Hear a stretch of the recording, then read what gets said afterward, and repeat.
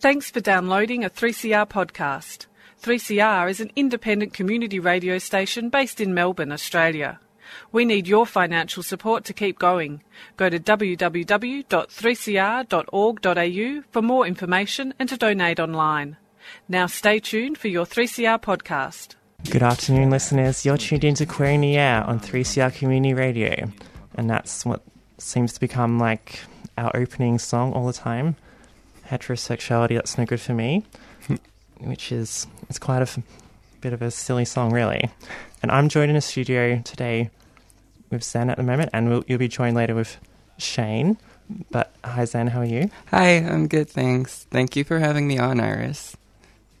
No worries. So first I'd like to acknowledge that we're broadcasting from the stolen land of the Wurundjeri and Bunurong peoples. Indigenous sovereignty was never ceded and settler colonialism is ongoing, and I'd like to acknowledge, as a white person, I benefit from settler colonialism and white supremacy, and I'd like to pay respect to Indigenous elders and acknowledge any Indigenous listeners, queer and trans Indigenous people, sister girls and brother boys, I shouldn't get that wrong again, and all sorts of other people that don't fit into these categories. But yeah, so about today's show, we're here with Sam to talk about a new club night called Buffalo Girls, and later on in the show, we're going to talk about ageing and queerness with Shane from Housing from the Age Action Group. So it's going to be quite an interesting show today, and I hope it makes for great listening. But first, so Zen, tell me about this new QTPOC, which is, for our listeners who might need that acronym explained, is queer and trans, and I suppose the I is usually intersex, but I suppose, yeah, it's also supposed to be Indigenous as well as people of colour, sort of run night. Yeah. So tell me about how this has come into fruition. I'm happy to share that. So this night started from one of the main organizers, which is Liv Crawford. Liv works with the Nightcat and also Hugs and Kisses, and she manages this Facebook group called QTPOC Cutie Pies. And it's a space where all queer trans people of color and also gender non-conforming people could come in and share their stories and also find community basis.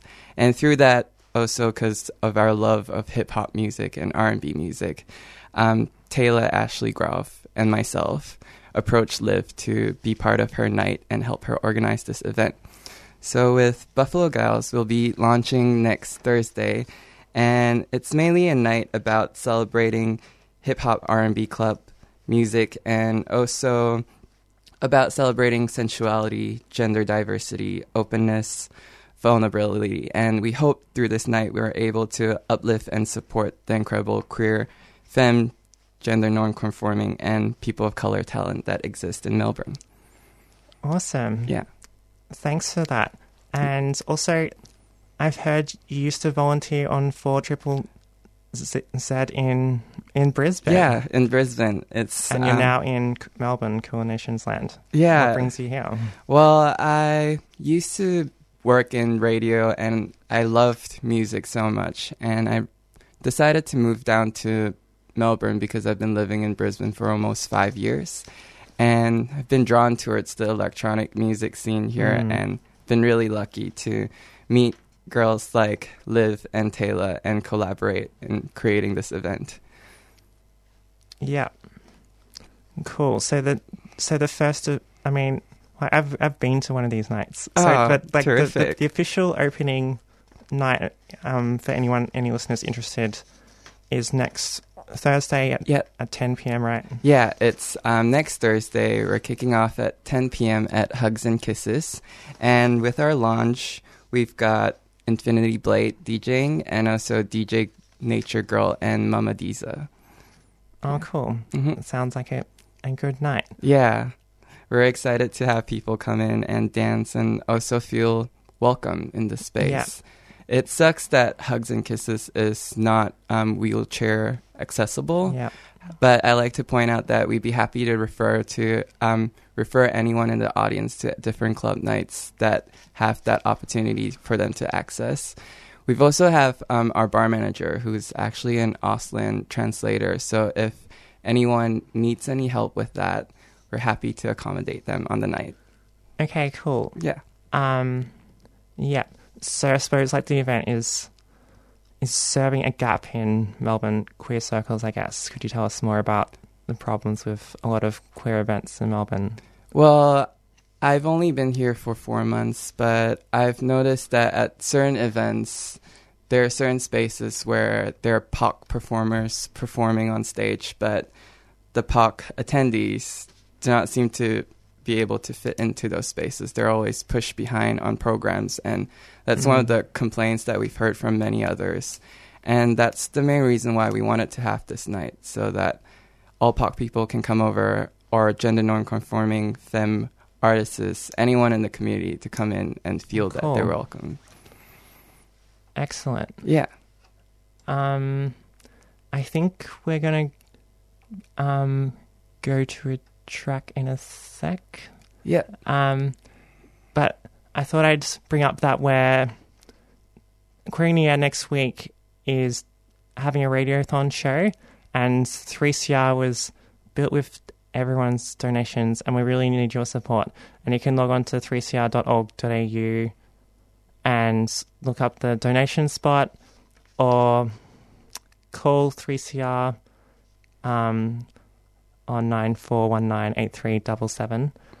And we're going to be having our radiothon show next week from 3 to 4 p.m. So please donate. Yeah, please support your local community radio station. It's really important because these help foster the communities that are around in Melbourne especially. Yes, thanks. So we're just going to play Two Steps in the Water, Yo-Yo, and we'll be back to talk to Shane. And thanks, Sam, for talking today. Thank you for having me on, Iris. No worries. And that was Two Steps on the Water with Yo-Yo.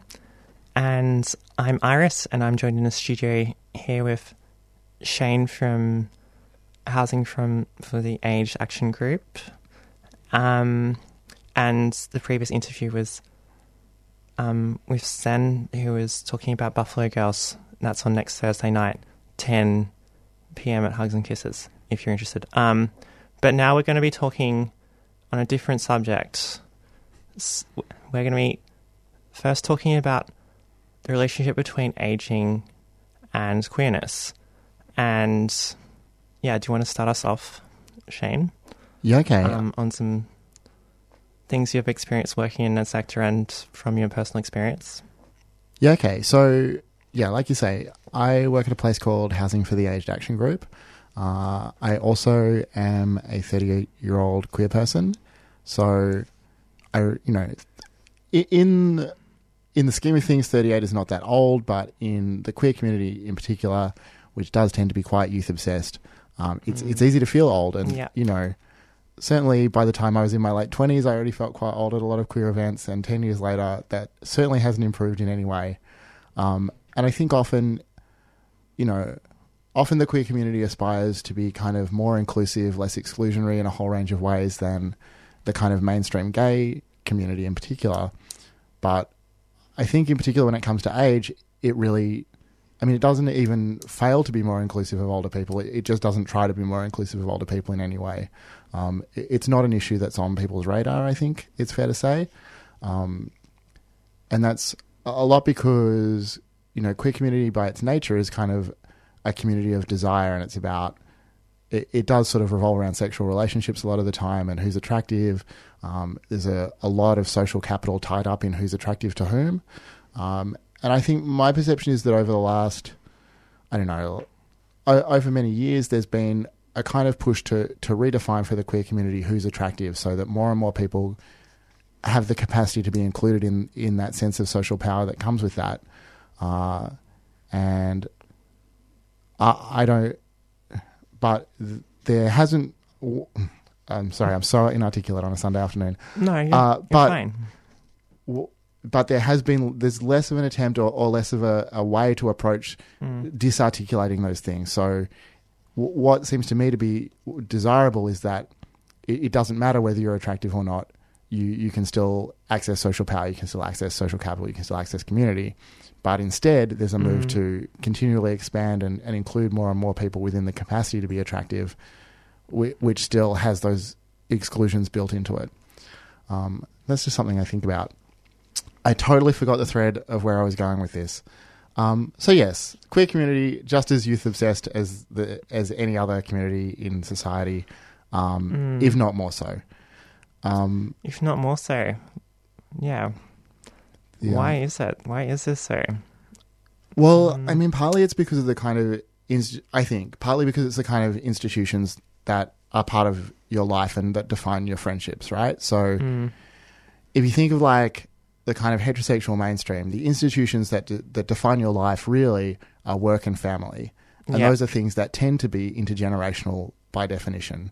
You know, I think about my workplace, I have co-workers in their early 20s, I have co-workers in their early 60s. There's a whole spread. Whereas the queer community is defined much more by social events, right? Like parties, clubs, things like that. And those are things that are not age diverse. Like in their nature, they're not age diverse. Yeah. So just the kind of institutions that a community organises around or is aggregated around defines who's in and who's out of that community. I mean, to some extent, that's true, but it also, I mean, we were talking about this last weekend, that Melbourne in particular seems really bad, right? Melbourne. Like if you go to Sydney for a big queer party, it's noticeably more diverse in terms of ages as well as a whole range of other factors than a comparable party in Melbourne. Yeah. So I don't know what that is about. I don't know why Sydney does better than Melbourne. But it's interesting and it's kind of striking. But I mean, the other thing, getting away from, you know, the fact that I feel left out at club nights, which is neither here nor there really. When I started working at Housing for the Aged Action Group, I'd never really thought about aging or ageism. I didn't know the phrase elder abuse. Like these weren't issues that were on my radar. And I think it's really important both for progressive people in general and for queers in particular to think about age as a form of oppression and to develop an analysis around that. So I think that's true in general, partly because it seems to me that ageism and ideologies around older people are a really effective sort of ideological tool that the government and the ruling class has been using aggressively and quite successfully. So the idea that older people's entitlements are this burden on the young, you know, Joe Hockey, when he was the treasurer, used to talk about intergenerational theft, that we had to cut benefits because, you know, all these old people were soaking up all this money and the young people wouldn't get anything. Yeah. And because I work in housing, I think about this a lot in terms of housing, and one of the most effective ideologies around housing that I think is really demobilizing is telling people that this idea that the baby boomers have all the houses, right? Baby boomers have all the houses.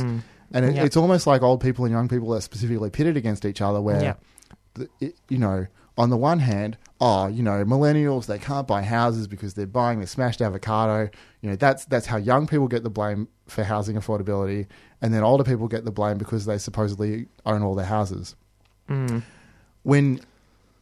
I think this is so successful because there's a lack of critical discourse around age. You know, not many people really think about age as hang on, let me phrase it a different way. I'm not saying this is analogous, but capital constantly is trying to divide workers, right? Like this is like, I don't know, this is like Marxism 101. This is what they tell you when you go to your first socialist alternative meeting or whatever, right? The classic example is that the bosses say migrants are taking your job. And the basic like 101 level left response is to say, no, the bosses are taking your jobs. They're trying to divide you from your fellow workers along lines of race. It's harder for people to articulate a response to the baby boomers have all the houses, which is to say, no, the bosses are taking your houses. The ruling class is taking the housing. The government is failing its obligations to provide housing, and they're trying to divide you from your from your comrades along lines of age. So yeah, that's something that I think about quite a lot. Yeah, and if we think about capitalism and how much it structures things around separating people off according to age, if you think about institutions such as schools and work and how work agreements are structured, so the youngest people have least power in some agreements with less pay and that sort of thing. Yeah. And then we think about these expectations and roles in capitalism, and we also think and the things you're mentioning about the queer community and the institutions that queer communities create and how they are focused on youth and how that serves to perpetuate this divide between younger and older people. Yeah. Yeah. Yeah, so I mean, one thing that I think about quite a lot, and I'm not an economist, so I might be like really off base with this, but this is how it seems to me, right? Like, it is a fact that older people as a group have more money than younger people as a group. Like, that's well established and pretty obvious. But I think it seems to me that works really differently than, and that's getting worse. Wealth is being shifted more and more towards older people. That's pretty well established by statistics or whatever. But I think that's really different than a dynamic that might seem analogous is that men as a group have more money than women, and that, in certain circumstances that gets worse. But I think it's really different with older people. When older people as a group, when wealth is shifted towards older people, I don't think that enriches, this sounds dumb, but just bear with me. I don't think it enriches older people as a group. I think it reduces class mobility. When men as a group get more money, they give more money to other men. Like, that's how patriarchy reproduces itself economically. When older people have more money, they give it to their children. They give it to their grandchildren. They don't share it amongst themselves as a group of older people. It's reproduced along familial lines.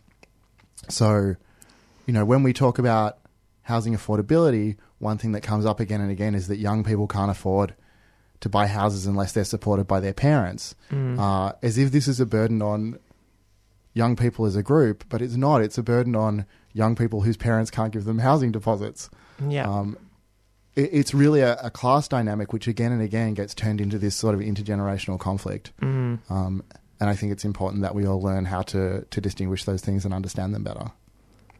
Yeah, I suppose what I'm hearing in the things you said, is perhaps an absence of thinking about things in terms of aging and class, and thinking about things in a way that leaves out those factors, and how that gives a distorted analysis, and it leads to these problems and people getting pitted against each other that kind of prevents solidarity or community that we actually really need. Yeah, I think that's really true. And again, because there's a lack of that kind of critical analysis around aging, it's easy to just think of it as something natural or something that just happens.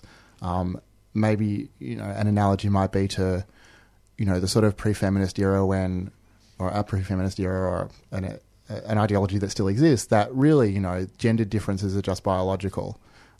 It's just natural. Men are like this, women are like this. Whereas now we understand quite well, and we have fairly sophisticated tools to talk about the way that gender is made up of a combination of biological and social factors, and there's lots of complex ways that those things interact. I think it's useful to start to think about aging in the same way, that it's a combination of biological and social factors, and that there are complex ways those play out with each other, and learning some more sophisticated and subtle tools for distinguishing those things and thinking them through would be really useful. Yeah, I thought I'd just shout out to anyone that's tuned in, and you're listening to Queer in the Air on 3CR Community Radio, 855 AM on your AM dial, podcast or digital radio, or streaming at 3cr.org.au. And I'm Iris, and I'm joined in the studio here with Shane from Housing for the Aged Action Group, and we've been talking about mainly ageism and queer circles and class and capitalism, a number of different things. So, I mean, maybe it's good to sort of bring it back to more of a queer focus. I've been talking pretty generally. Yeah. I mean, one of the reasons why it's important for queer people in particular to think about aging is that one of the main... As people get older, they require certain forms of care, certain forms of social labour, which to some extent are provided by the state, but which the state and capital largely expects your family is going to give you those things. People expect to be taken care of by their children and their grandchildren. And historically, and still to a large extent, queer people are less likely to have children. So I don't expect to have children at this point. Are you sure about that? Well, I'm not sure, but it seems pretty unlikely. It doesn't seem to be on the cards. Doesn't seem to be on the cards. How will we age as queer people? There's quite a lot of research about the fact that older lesbians and gay men in particular often retreat into the closet when they start receiving forms of aged care, especially residential aged care. Yeah. And I mentioned to you before that at work the other week, I did an outreach visit where I met with two men in their 70s who lived together. And it seemed to me quite clear that they were a couple. They came across as gay men to me. Well, I could be wrong, but had a story about how platonic and, non-romantic their relationship was. And it was quite sad to see that, because my perception was that they had come up with this kind of cover story to access services or to feel safe and comfortable. So trying to figure out what sort of institutions we can evolve as a community to take care of our older people now and to be taken care of as we become older ourselves, I think is really important. Some friends in Sydney were trying to organise a housing co-op that would involve like younger and older queer people living together to kind of develop this kind of model of intergenerational solidarity. And I think, I could be wrong, but I think that ran aground, or at least has been really delayed and held up by the incredible bureaucracy of trying to set up a housing co-op. So figuring out how we can provide for ourselves and for our elders, I think, is super important and challenging. In relationship to that, is it like different in other places around? Yeah, it would be specific differences in other places around the world, and I mean, there's like specific things about the Australian state and housing in terms of it often being like a high degree of housing ownership that often privatizes people into particular like family units that maybe in different places around the world there might be more renting, which isn't actually necessarily good, but like there will be more rights for renters, and there's different like configurations of queer circles that are around different ways of living as well. Yeah, I mean I'm sure that's true. I haven't really travelled that much outside of Australia, so I'm not too sure or looked into it or researched it. But yeah, I mean it would be really interesting to learn more about that. I guess the first generation of gay lib activists are reaching old age or in old age now. Yeah. So these are really new dynamics for the community or communities to be thinking about and working out. Historically, one of the things that I think has been really awesome about various kinds of queer communities is our capacity to evolve new institutions and new organisational forms and new ways of relating to each other. I think even something like a beat is a really creative and amazing way to escape heteronormative constraints. But how we're going to, apply that creativity to the creation of institutions to support us as we age, I think is still an interesting and, like I say, really challenging question. Yes. And returning back to some of the stuff we were talking about earlier in terms of the youth-dominated queer circles, and we're talking about events orientated around parties, which is like program to start off with is quite a highlights that. And some of the things we mentioned about how the differences from place to place, how in Sydney, for instance, like when I was there for Queer Provocations, which was a radical sort of queer conference, and there's like a SoundCloud thing that has some of the talks on, and I recommend anyone interested looking those up because they're quite interesting. Some of that, they are often quite analytical and some sort of stuff. So I suppose it was like a conference that was quite analysis rather than looking at practical things to combating I suppose a lot of issues raised around housing and class and divides and queer circles, that sort of thing, in the very expensive city that is Sydney. So thinking about that, it seems to me there is a relationship here between these things and what isn't going very well in, like, Melbourne in particular. I suppose a lot of it comes down to younger people becoming this insular sort of cliquiness in younger, like, Melbourne queer circles, perhaps. Yeah, I don't want to be, like, calling anyone out. Melbourne does seem cliquey as hell. But, I think that... I think that really a lot of it, I keep kind of hammering this point, but that there's a lack of analysis and critical understanding of ageing as a form of oppression and as an issue. The disparaging tone in which people use the phrase baby boomers, which essentially just means older people, is pretty striking to me. There's no critical consciousness around that. Most people listening, again, I don't want to suggest these things are analogous or that forms of oppression are analogous so that you can just map them to each other, but they're not. That often it's useful as a point of comparison. Most people listening to this show could pretty easily think of a book they've read about feminism, or if not, they know where to find one. They could think of a book they've read about racism and resistance to racism, or they would know how to find one. I think that a lot of people listening to the show probably have never read a book about age as a form of oppression and probably wouldn't really know how to go about looking for one.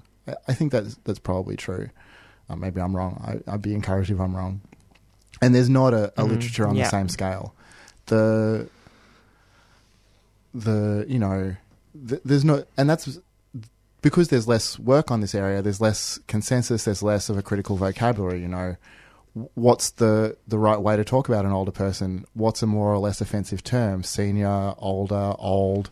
There's no real answers to these questions in the way that there's pretty obvious answers to the question, is it better to say women, ladies, things like that. So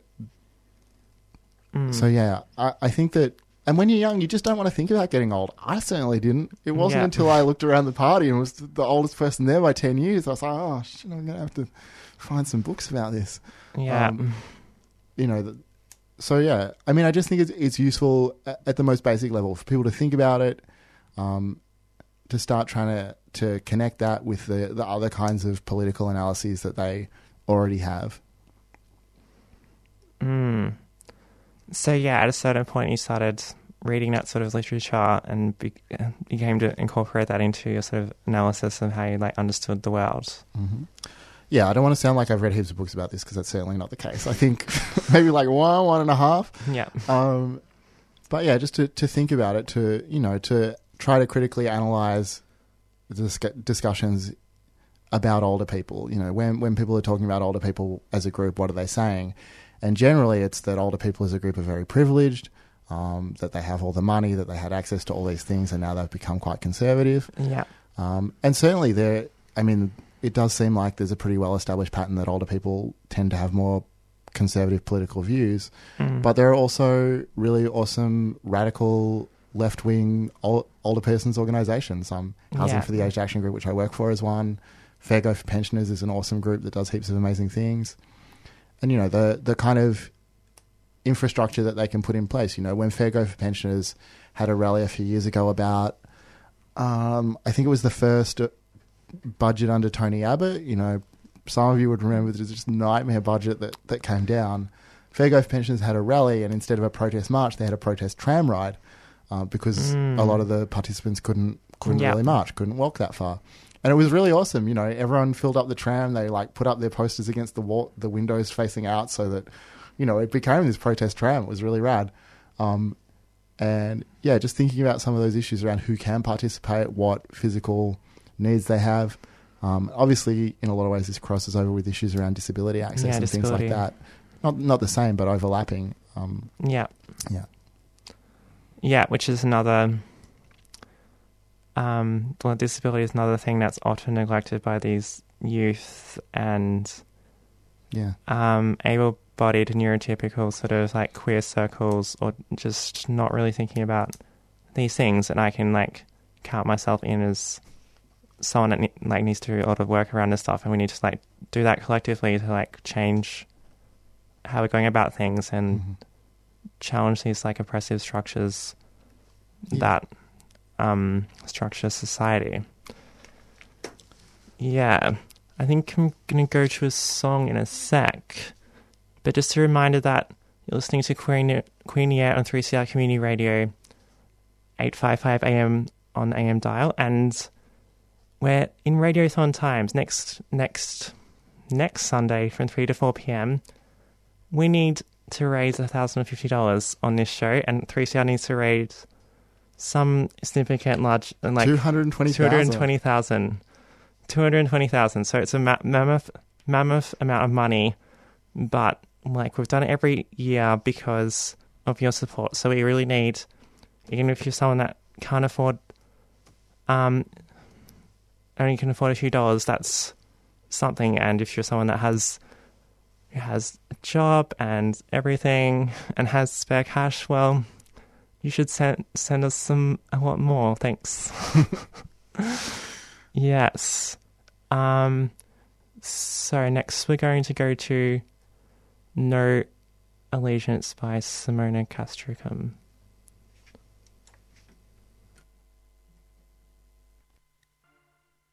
That's right. This is Brother West from the American Empire, trying to keep alive the legacy of John Coltrane, Curtis Mayfield, Nina Simone, and I am so glad you are listening to 3CR, because 3CR is a force for good. It's telling the truth and allows you both to laugh, not at, but with others. Oh, what a grand radio station it is.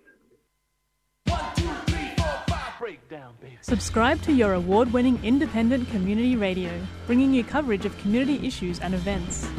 This is Beta Base Camp. Welcome to the Little Red Talangi Treehouse. As you said, I'm down at the East-West Tunnel Ticket, as it usually does, starts at 5:30 a.m. The Lincoln Melbourne Authority have come here in the middle of the night and set up another drill rig here on Gold Street. The police were pretty keen to defend that with all their resources this morning. And I think for Australians, in order to know ourselves, really fully know ourselves, in order to mature, we need to understand Aboriginal culture. We need to embrace it and realise that in coming here, you're now part of the longest continuing culture in the world. We need your support. Subscribe today. Call 9419 8377 now. Hello listeners, you're on 3CR Community Radio. This is Queer in the Air, and I'm your host Iris, and the previous interview was with Shane from Housing for the Aged Action Group, and thanks for the awesome interview. I hope you got something out of that. So I'd like to talk about now a protest that I came across this morning in Washington, D.C., and it's by the No Justice, No Pride group. And so it's my understanding a group of protesters disrupted the official Pride parade in Washington, D.C. in the US, and I think halted it for a few hours. And yeah, and here's a quote from one of the press releases. "We deserve to celebrate Pride without being forced alongside the police who kill us," says Angela Peoples, one of the participants. "Pride should be a haven for the entire LGBTQ community. The Capitol Pride Board has shown who it's prioritising. No Justice, No Pride is for everyone who has previously been excluded and for a different vision of what this event could and should be. Today's direct action comes after many attempts this year and in years past to get Capitol's Pride executive leadership to address the contradiction between including corporations that profit from harming LGBTQ communities and the police to jail trans and LGBTQ people of colour being invited to march in what is supposed to be a celebration for the people they target." And here's another quotation, and that was just a quotation. "Capitol Pride's list of sponsors reads like a who's who of Native genocide: FBI, NSA, CIA, Wells Fargo, Lockheed Martin, Northrop Grumman, Federal Bureau of Prisons," explains Jen Derenwater, a participant with No Justice, No Pride. and Two-Spirit member of the Cherokee Nation of Oklahoma. Capitol Pride's board members claim that the Dakota Access Pipeline and America's neglect and abuse of Native people aren't issues that impact the LGBTQ community, but I am a member of both the queer and Native communities. Do the lives of LGBTQ Natives not matter? These institutions have wreaked havoc on Indigenous communities through pollution and theft of our sacred lands and the criminalisation of our very beings. Corporations that desecrate native land, manufacture weapons, and support private prisons and law enforcement agencies that disproportionately harass, kill, and arrest queer and trans people of colour cannot be considered LGBT allies, in inverted commas, unless you believe that Black, Latinx, Muslim, and Indigenous queer, trans, and Two-Spirit individuals aren't actually part of the LGBT community, said Amelia Taloricio, a participant with No Justice, No Pride. So, yeah, that's quite a special little direct action there in Washington, D.C., that I think happened in the last few days. And I was just reading from a press release on Medium entitled Breaking Activists Shut Down Capitol Pride Parade. Yep, and I suppose there's lots of similarities to be drawn from Pride parades in Australia and Melbourne. We have the same issues, and we've seen like the same sort of disruptions in recent years. And yeah, they're kind of completely opposite to the history of Pride. If we remember that Pride was led by trans women of colour, and rioting against cops and racism and all oppressive structures of society and looking for liberation. But now we have Pride that seems to just be about assimilation, genocide, all these like oppressive corporations and things are fundraising Pride, and how that like completely doesn't look at the history of Pride. Yeah.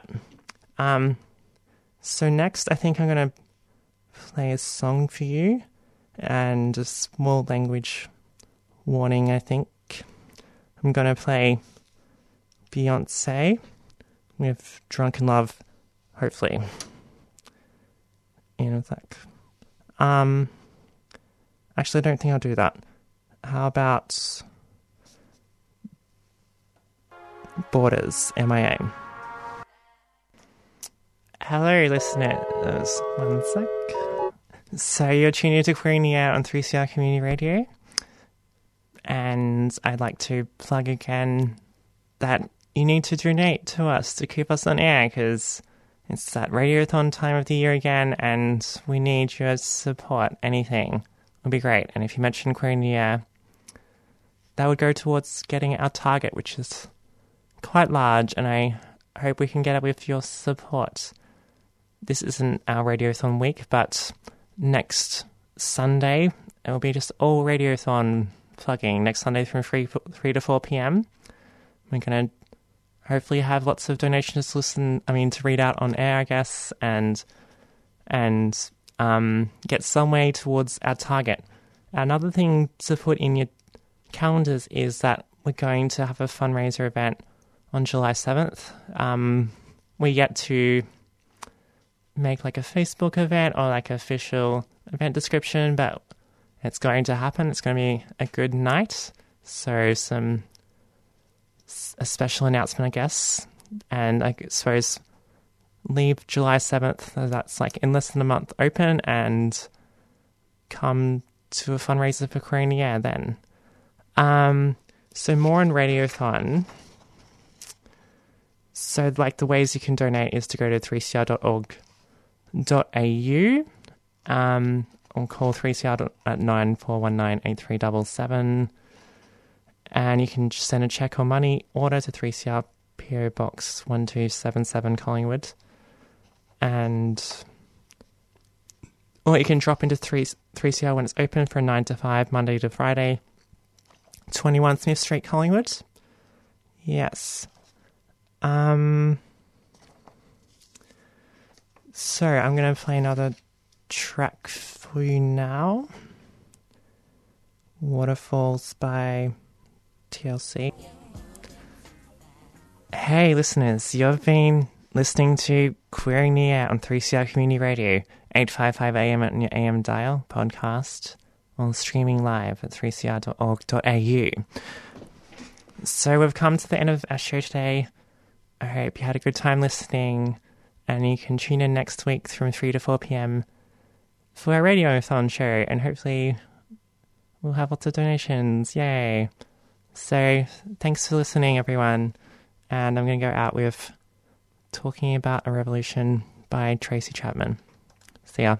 You've been listening to a 3CR podcast produced in the studios of independent community radio station 3CR in Melbourne, Australia.